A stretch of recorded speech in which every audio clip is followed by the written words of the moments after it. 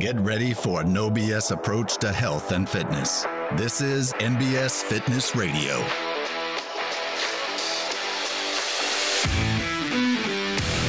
What is up, everyone? This is David Allen with NBS Fitness. And today the question is, are you fit? That's a hard question to answer. Maybe you're fit, maybe not. A lot of people think they're fit and they're not. The reason it's a hard question to answer is because there aren't clear definitions of what fitness or what health is. When we talk to new clients and they tell us that they want to be healthy and fit, and we ask them to give us some objective measurement to know when they are, they don't have that. And that's because these are terms that are thrown around a lot that actually don't have any clear or popularly understood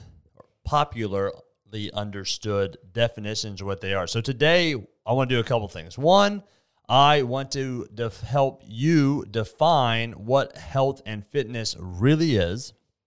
I'm going to talk about the consequences of specialization. I'm going to talk about the difference between activity and exercise and how to actually set proper standards for fitness.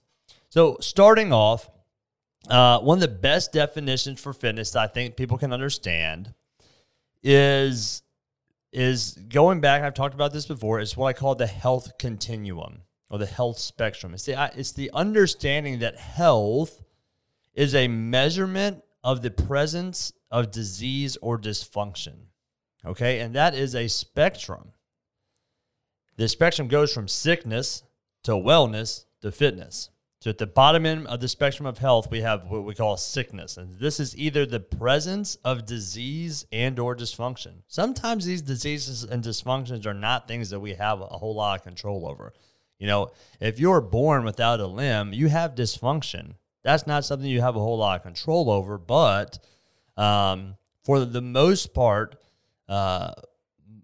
we have control over where we fit on this spectrum. So if sickness is the presence of disease and dysfunction, then wellness is the absence of disease and dysfunction.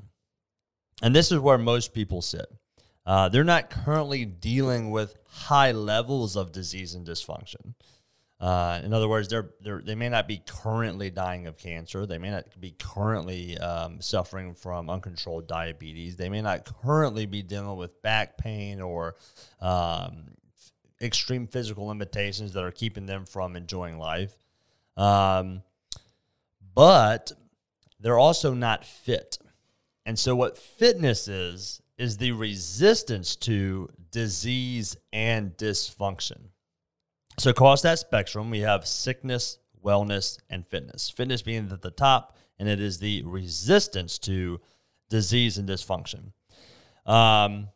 And we can measure this across a bunch of different metrics. So we could measure this in a biometric like blood pressure.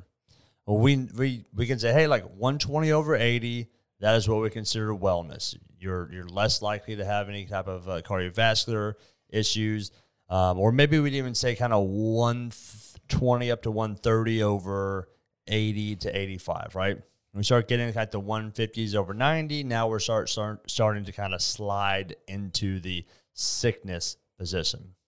And then on the higher side, maybe 110, 115/70, now we're a little bit more in the fitness realm of things. So we can measure health across different metrics. These can be biometrics, things like blood pressure, things like A1C, things like body fat percentage. And we can also measure it across different performances or different what we call fitness capacities. So you can think of a capacity as a different type of physical performance. So strength is a capacity. Mobility and flexibility is a capacity. Coordination is a capacity. Endurance is a capacity. These are all capacities. And then we can apply or we can train different capacities across different skills. So a skill would be like a movement. It would be running, it would be jumping, it would be squatting, pressing, right? And so we can measure health across different metrics, biometrics, and across different performances. So we can sit there and say, hey, we know that that the average human being should be able to deadlift at least their body weight. Okay? If you can't deadlift your body weight, you are more towards the sickness side of the spectrum of health. If you can deadlift your body weight or close to it, you're more on the wellness side. And if you can deadlift, more than that, double body weight or higher, now you're more fit.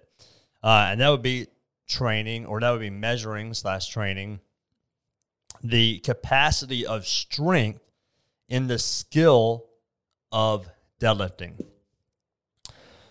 And what I find interesting is that for the vast majority of fitness history, most people's fitness routines have just revolved around a single type of exercise routine, a single training modality, what we call specialization. So for the longest time, you were either a runner or a bodybuilder or a powerlifter, or you did aerobics or you did yoga.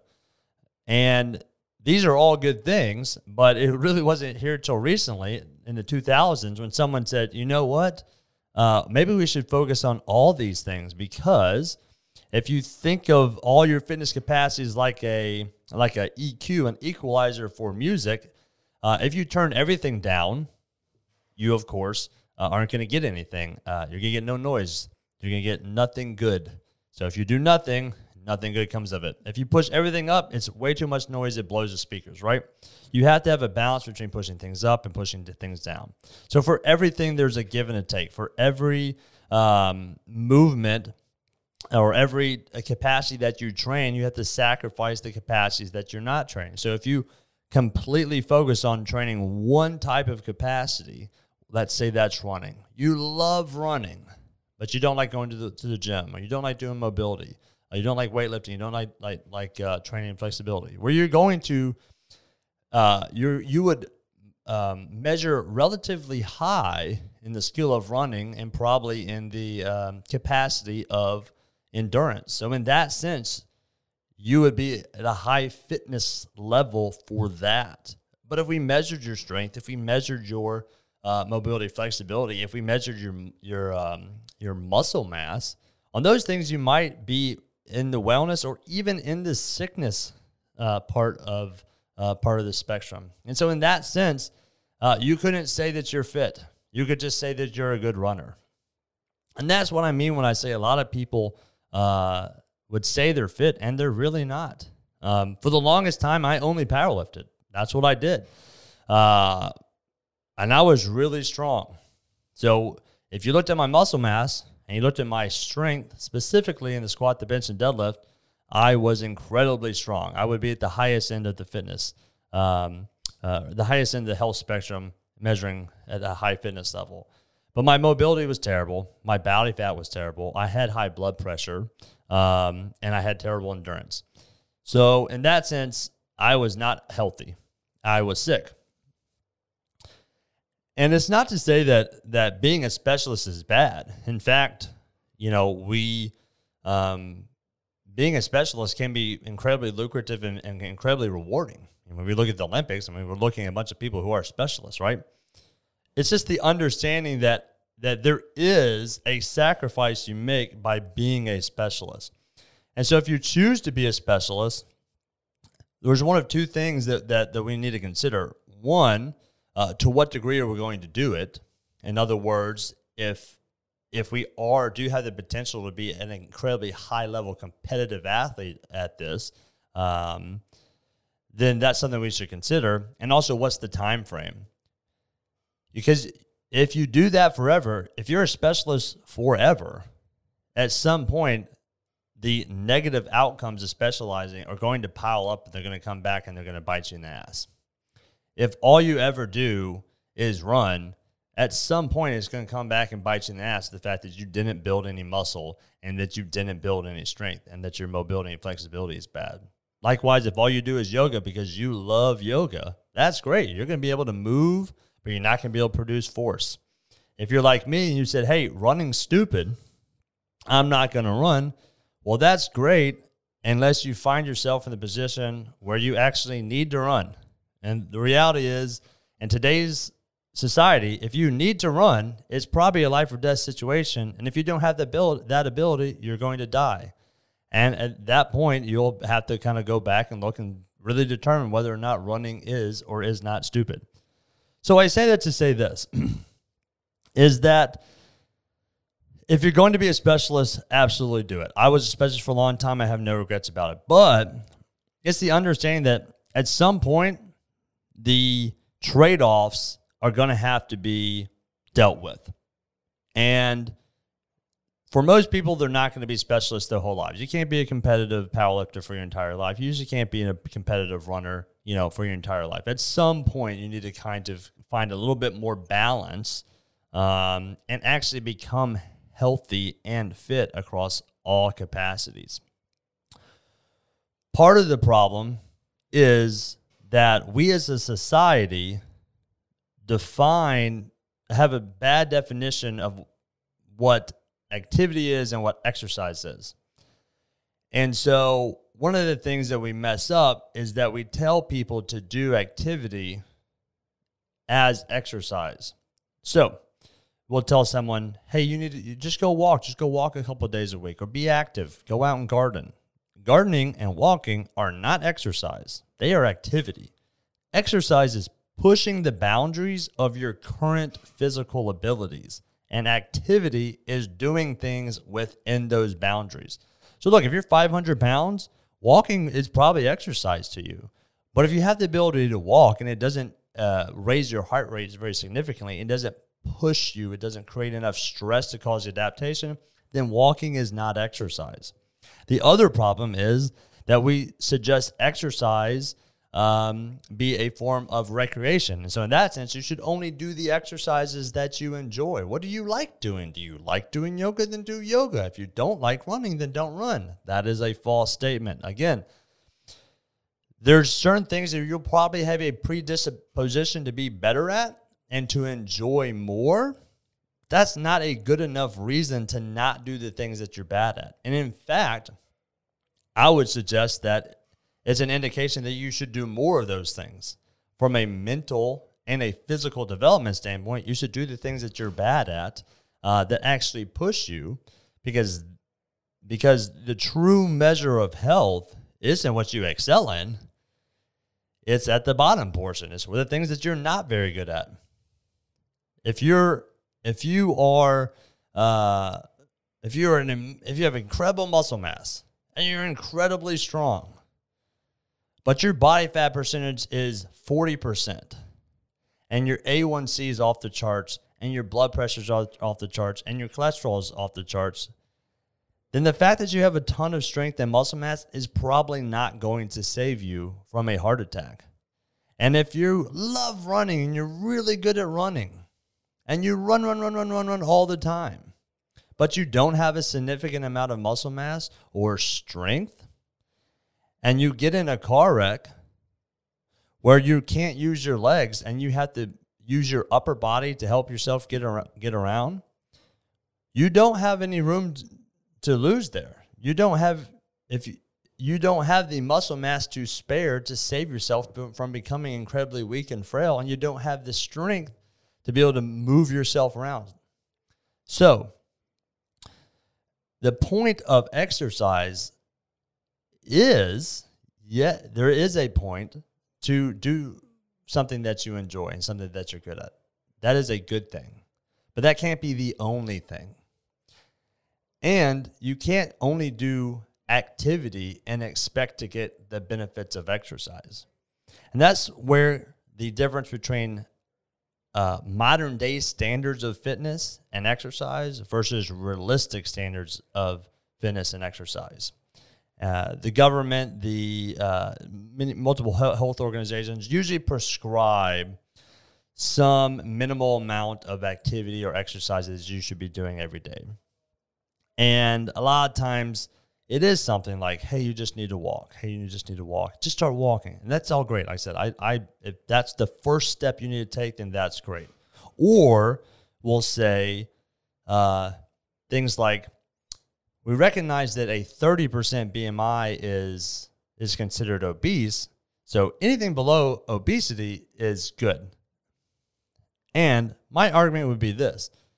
The metric or the standard for health performance is not based off of the average or the slightly above average of a really unhealthy nation. The standard should be based off of potential, general human potential. One thing that I explain to my interns is, hey, if you want to watch what human potential actually is from a movement standpoint, go watch a 4 or 5 year old. Watch a 4 or 5 year old play and move, because they're going to have the capacities that every single person is born with. They can run, they can jump, they can carry, they can flip, they can pick things up, they can push, they can pull. They don't have limitation in their movement. They have complete freedom in their movement. And of course, yes, they don't have as much endurance or force output, but that stuff will come. And then if you look at a 5-year-old compared to an 80-year-old, that 80-year-old does not possess, the average 80-year-old does not possess any of those qualities that 5-year-old has. That 80-year-old a lot of times has to have a chair to pick them up the stairs, or they have to have a mechanical chair to stand up. They physically can't stand up out of a chair. They have to have a little button on the side of the chair that pushes them up to a standing position. And as a society, we go, well, that's just kind of standard, and that's how it goes. Yes, that is how it goes, and that is standard. However, that is not human potential. Human potential is that at 80 years old, you can run, jump, play, move with all the same capacities, maybe not to the same degrees as a 5-year-old, but you can still do all that. If we look at tribes or people in non-modernized countries, the 80-year-olds still do all that. They squat to poop. They sleep on the ground. They run. They carry. They do these things that they were born with. They were born with these abilities, and they die with those abilities. So that's the standard that we should be setting for people, not just try to get outside and walk 20 minutes a day. Hey, look, that's step one. But if you're familiar with Dave Ramsey, the whole idea is not that, hey, do step one and then stop, or just continue to do step one and be okay with that. Step one, the purpose of step one is to get you to step 7 or whatever the final step is. The point of starting to walk is so eventually you can run, or that you can carry, or that you can jump, or that you can do these things that you should be able to do from the very get-go. So, what can we take from all that? Well, hopefully we can take some more clear definitions of what actual health is, what actual fitness is. And we can understand the benefits and consequences to doing a training program that addresses multiple capacities and multiple skills, and those that just prioritize a single one. Finally, we can understand the difference between exercise and activity, and be able to determine when we're doing which. Finally, we can understand what type of standards that we should set for ourselves and what type of standards that we should hold each other to. Because look, I feel very comfortable looking someone in the face and saying, hey, step one is that you need to walk, because that's what's necessary. But I also feel very comfortable sitting in front of someone and saying, hey, look, walking's not enough. You have to do more. We as a society need you to be the best version of yourself. You need to be the best version of yourself, and the people around you need you to be the best version of yourself. And that best version of yourself isn't the one who stops at just walking. It's the one that pushes themselves and gets better every single day and holds themselves to their potential, not to the standards of an overweight, unhealthy society. All right, go out and get it. NBS Fitness Radio, out. Thank you for listening to NBS Fitness Radio. If you enjoyed the podcast, be sure to share it with your friends, follow us on social media, and check out our website at www.nbsfitness.net. Hit the subscribe button and tune in next time for more NBS Fitness Radio.